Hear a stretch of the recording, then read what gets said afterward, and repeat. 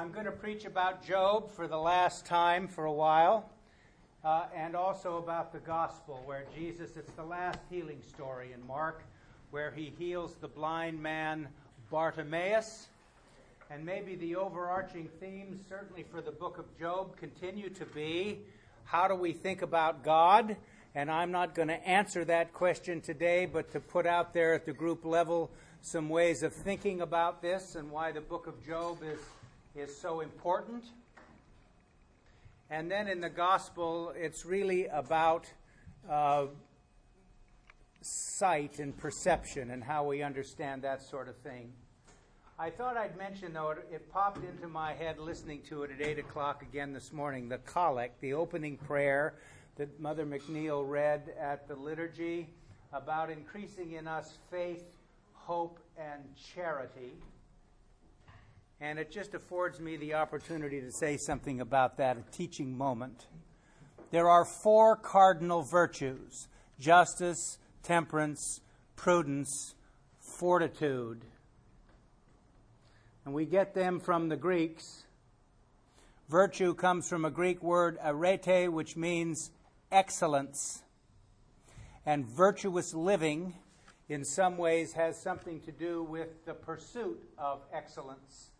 And since there is no moral consensus any longer in this culture or in the West, it might be important to understand something about the virtues once again as a starting place. Christian people believe there are 3 additional virtues that have been added to those as the result of our baptism.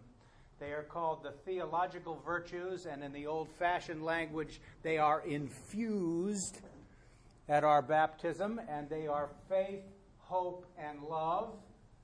And the early way in which we translated love was charity. We don't use charity a lot these days because it is a value-laden term that most people misconstrue, don't they? They think charity is a kind of Lady Bountiful gesture where we're somehow helping people instead of understanding the way in which we engage one another as human beings. You know, the dean of my seminary many years ago referred to the way people think, though, about love as love, which is not what we talk about there either. Just so you know, when Paul uses the term love, agape, you've heard that word before, it is the love that is loved without regard to the loveliness of the object towards which the love is directed. So it's selfless. Not like the other types of love, which are also very important, but agape represents the type that Paul speaks of most often and is often used in the New Testament. So I just thought I'd say that to you. Faith, hope, and love are important. People who have been influenced by the Protestant Reformation, including the Episcopal Church, would believe that somehow the centerpiece of our understanding of the Christian life is faith. And I believe, as a Catholic Christian, which is also part of our tradition as Episcopalians, that faith may not be understood apart from hope and charity. It cannot be done. And it is the way you put into your hands your faith. So more on that another time. Job is a piece of wisdom literature in the Hebrew Bible. It is written in very elegant Hebrew, and as I mentioned to you when I started to talk about Job, there are more Hebrew words in the book of Job occurring there that occur nowhere else in the Hebrew Bible. So it provides people interested in the original text with a lot of interesting things to do if you're that kind of pore over things person, right? But also it's a book that is written in a very elegant style, and one obviously that was compelling to the people who believed it should be included in the list of canonical books or the sacred literature that we all hold, the First Testament and the Second Testament, which we call the New Testament, the Christian Scriptures. So today, we've had Job, we've skipped around in Job. We started with the cruel joke that God played with the Satan. And I mentioned to you that the Satan means the advocate in the original language, not the devil, as we personify it in subsequently to that. and he makes he and God come up with a cruel joke to afflict Job. So the first question that we ask is God responsible for all the bad things that happen to us and the suffering? And would God, in fact, inflict suffering on somebody who is innocent? That's one question. Is he going to answer that one? No. But it's one of the questions in the book of Job. So we fast forwarded the next week to Job, after having been visited by all of his friends who gave him rather conventional advice about what he should do. And in the context, the original context, they gave him advice about what he should do as a pious Jew in terms of how they understood what it is you do in your relationship to God. Then we had a week where Job was crying out to God and wondering whether or not God was absent and had left him and was hidden. All these questions are questions human beings ask if they're trying to know God's will and purpose for them, and whether or not God is present, and how do we understand the nature of that presence. And then we skipped a week because we talked about St. Luke, and we talked about health, and we talked about healthy relationship, and we talked about God's healing power, God's reconciling power, and the fact that your personal history is part of the history of salvation, that you have a role to play in the saving purposes of God as you live your life in big ways and in small ways. Don't always think about that in heroic terms. Think about it in the ordinary and the commonplace, and how you practice that sanctifying process as you live each day. And so this week, Job, we have the Hollywood ending, some biblical scholars call it, who don't like it for some reason. Job is restored. God restores Job twice over. And he has a huge amount of flocks and herds and camels and everything, and he has these beautiful Job's daughters. I guess that's where the Masons get, right? Job's daughter, nothing. There it is.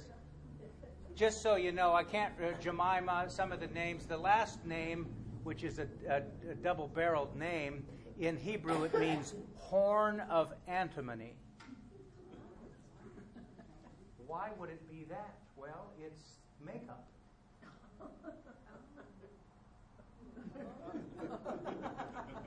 Put antimony on their eyes, Now, no Tresemme then. Even then, though, there were, people that were selling products that represented Paul Mitchell products but weren't really Paul Mitchell products. I don't know what the biblical answer to that is, but we'll have to talk about it another time. But horn of antimony was what you put on your eyes to make you look good. At least she did. And I guess it produced results. It was working for her. But it's a big story. And what? Job lives 140 years? My Old Testament professor, Joseph Hunt, said, well, you can believe that if you want to. You heard me say that before. That was one of the times you can believe that if you want to. Of course, Melchizedek, who we read about in Hebrews today, he lived to be 900 and something, right? Go figure. But there it is. The point of all this is that Job is now restored, and here are the questions that you and I need to think about and maybe come up with some working way we move through this. Job understands now that God's purposes are greater than his understanding. It raises the question for Christian people, and certainly for Jews, what do we mean when we speak of God's omnipotence and omniscience? There's a lot of people, most of us have a kind of functional theology, the kind of now I lay me down to sleep kind of stuff we do, simple, which is both on the one hand compelling and on the other hand dangerous. So many of us believe that God is the great wish granter in the sky, Or that when we talk about God's presence, God is so present, he's almost, helping you over here like this. And if that doesn't happen, you wonder if he's there at all or you can believe in him, because he's supposed to be intervening in human affairs, particularly when there's suffering and difficulty, and it is baffling to us with regard to why that doesn't happen. So how we think about omnipotence and omniscience. I might just add as a footnote, many of us have gotten in hot water throughout our lives and continue to do so because we wish that we were omnipotent, omniscient, and immortal. Right? So it does produce some difficulty. We come out of a faith tradition that was deeply influenced by the controversies of the 16th century in Europe. And as the result of that, God's sovereignty was an issue that was very important to people. That God was absolutely in control of everything. And that meant that no human agency in any way could thwart God's purposes, and that we needed to knuckle under in that regard and understand that that was true. So omniscience and omnipotence figured large in our particular outlook. I expect that was because there was a popular view abroad in 16th century Europe that somehow the church had inserted itself into the middle between the individual believer and God. And as the result of that, we were in the soup. And we needed now to get rid of this mediating factor or this obstruction and once again reunite ourselves one-to-one, the believer to God. That, of course, is a caricature of what it is that people were thinking, but it's not that far off. And I think sometimes as the result of that, there were some mistakes made with regard to how we understand the role of the community of faith as a transparency and a reflection of God's grace and love in the world, and also making sense out of how we might more intelligently understand omnipotence and omniscience. Job repents in today's reading, but he doesn't repent for anything he said. It's very Jewish, I think. He didn't repent for anything he said. What he repented of was that he didn't know the full story. But he's not sorry that he wrangled with God and he wrestled with God and that he still has questions. And neither should you be. Because as you live your life, you're going to have to contend with those things. And trying to make sense out of why things are the way they are and what is the way we cooperate with the divine initiative. So that's what this story is about. But also it's about the fact that God does restore us and can restore us, and that somehow when we cooperate with that, we feel the presence. My personal experience and my experience as a pastor is often, and it's very difficult to understand this, that God is often most present. It's a paradox. Sometimes you don't feel this at all, but is often most present when you're up against it the most. You know, it's white knuckle flying, that kind of thing. So I read the book of Job as something that's about that process of coming to know. You know, there's some contemporary theologians that say God is omnipotent and omniscient about everything in the past. God knows more than we do about everything. He knows the complete history of everybody. He knows the complete history of the world and the things that are hidden that you and I don't know. But the future is still open, as it is for all of us. That kind of theology is called process theology, right? And there is some credence ought to be given at least to the idea that when we come to know and understand more fully God's purposes for us, it's through the processes that we're living through. So process has some role to play, doesn't it? I'm not so sure I believe in the process understanding of God. I do believe that God is omnipotent and omniscient, But I'm not in any position to speak about how that plays out in human affairs, particularly since you and I have free will, and God also has a permissive will. And so those are things that are part of this mixture. So maybe it has something to do also with powerlessness and the acceptance of that reality as we move forward in our lives. So just think about that a little bit, but always know that God's restoring purposes are present to us and that we can be the beneficiaries of that unconditional acceptance, love, and forgiveness that is the starting place for our faith and belief, our faith, hope, and charity. In the gospel, we have the last healing story in Mark as Jesus, some preachers might say, is fixing to go to Jerusalem. And Bartimaeus is another example of somebody who recognizes Jesus when all the people who can see and are healthy don't. And who is Jesus recognized by as the Messiah or the Son of God in his gospel? Peter, the demons, and Bartimaeus, who's blind. So everybody else, Jesus is saying stuff and doing stuff, and they're all going,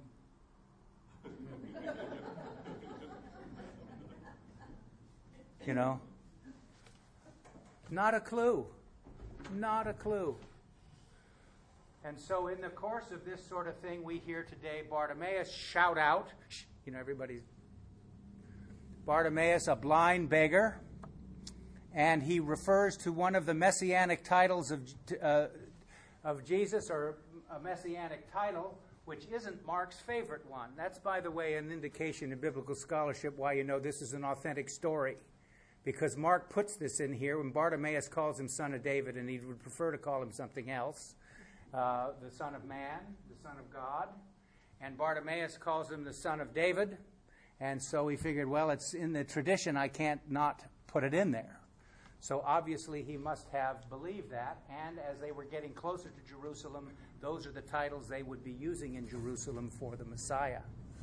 It's interesting that Bartimaeus is named, because most of Jesus' healing stories do not name him, name the person healed.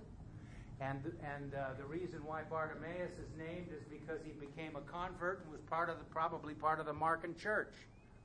So they knew him. He got up. What did he do? He got healed and he followed Jesus.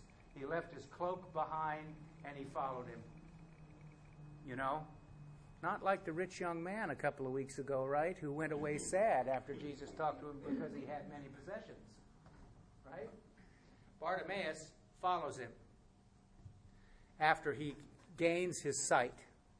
Now, you can preach this on this gospel about Jesus healing Bartimaeus and about the messianic issues. I think this is a good theme to preach on, is how you and I become more far-seeing and develop those traits in our own lives. In the Roman Catholic Church, the patron saint of parish priests is St. John Vianney, the Curé d'Ars. He's one of my favorite characters. He lived in the time of Napoleon in the 19th century, and he died in about the mid-19th century. He was a priest in a little backwater town in Provence called Ars. He was a draft dodger during the Napoleonic Wars, and when he finally got into seminary, he almost flunked out. He simply was a horrendous student.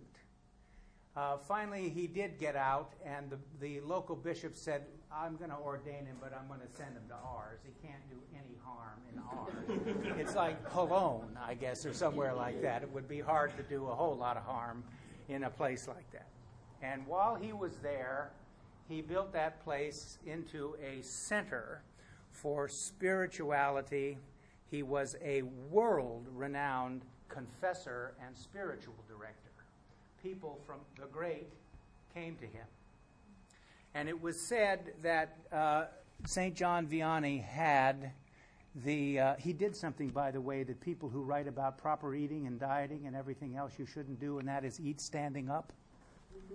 He always ate standing up, but since it was boiled potatoes and milk and a little barley water, I guess it didn't hurt him, right? He still was probably pretty slim.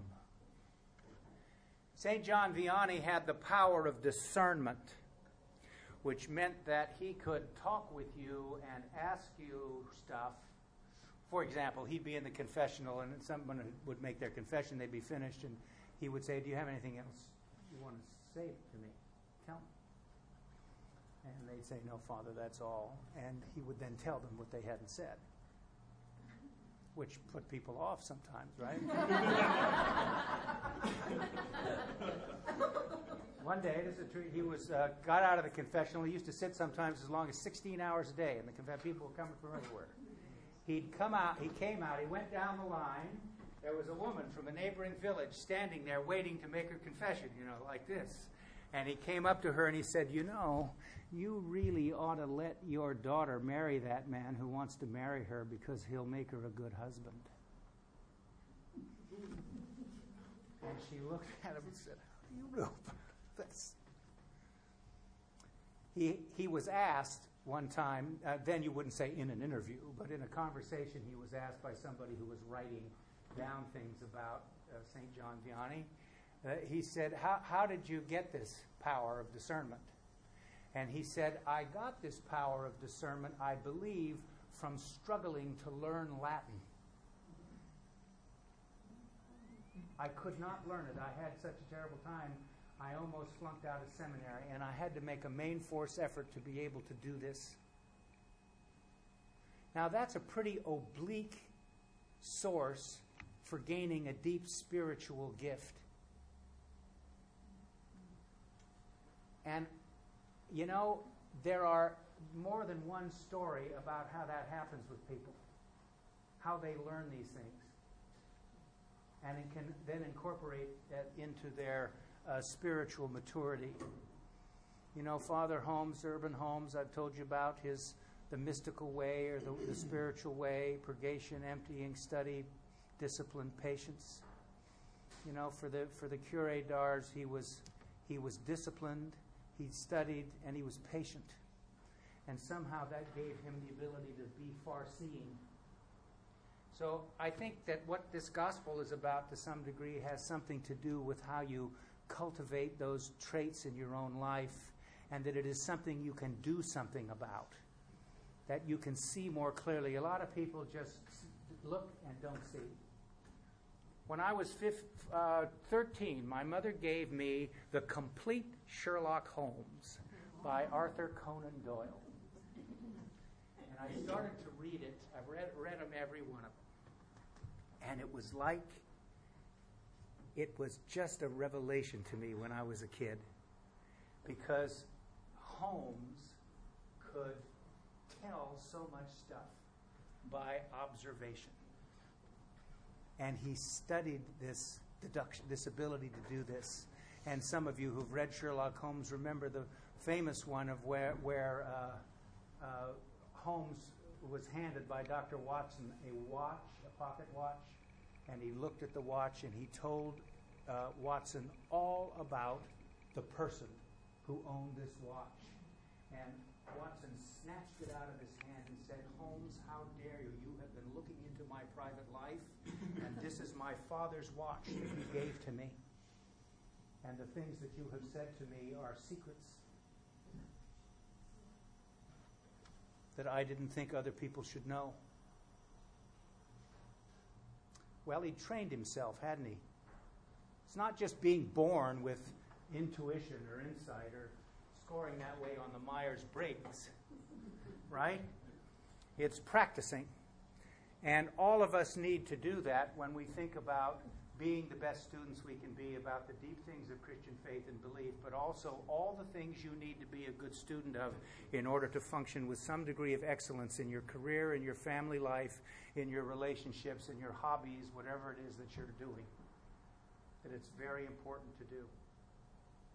So I think every time I read this gospel, it's about somebody who gained physical sight again, but already was fairly far-seeing, and decided to go with Jesus on the way, to be a disciple, to be a student, to be a follower, and to learn in that way. So this week, think about those questions about God. Remember, God loves, accepts, and forgives you unconditionally. That's the default position.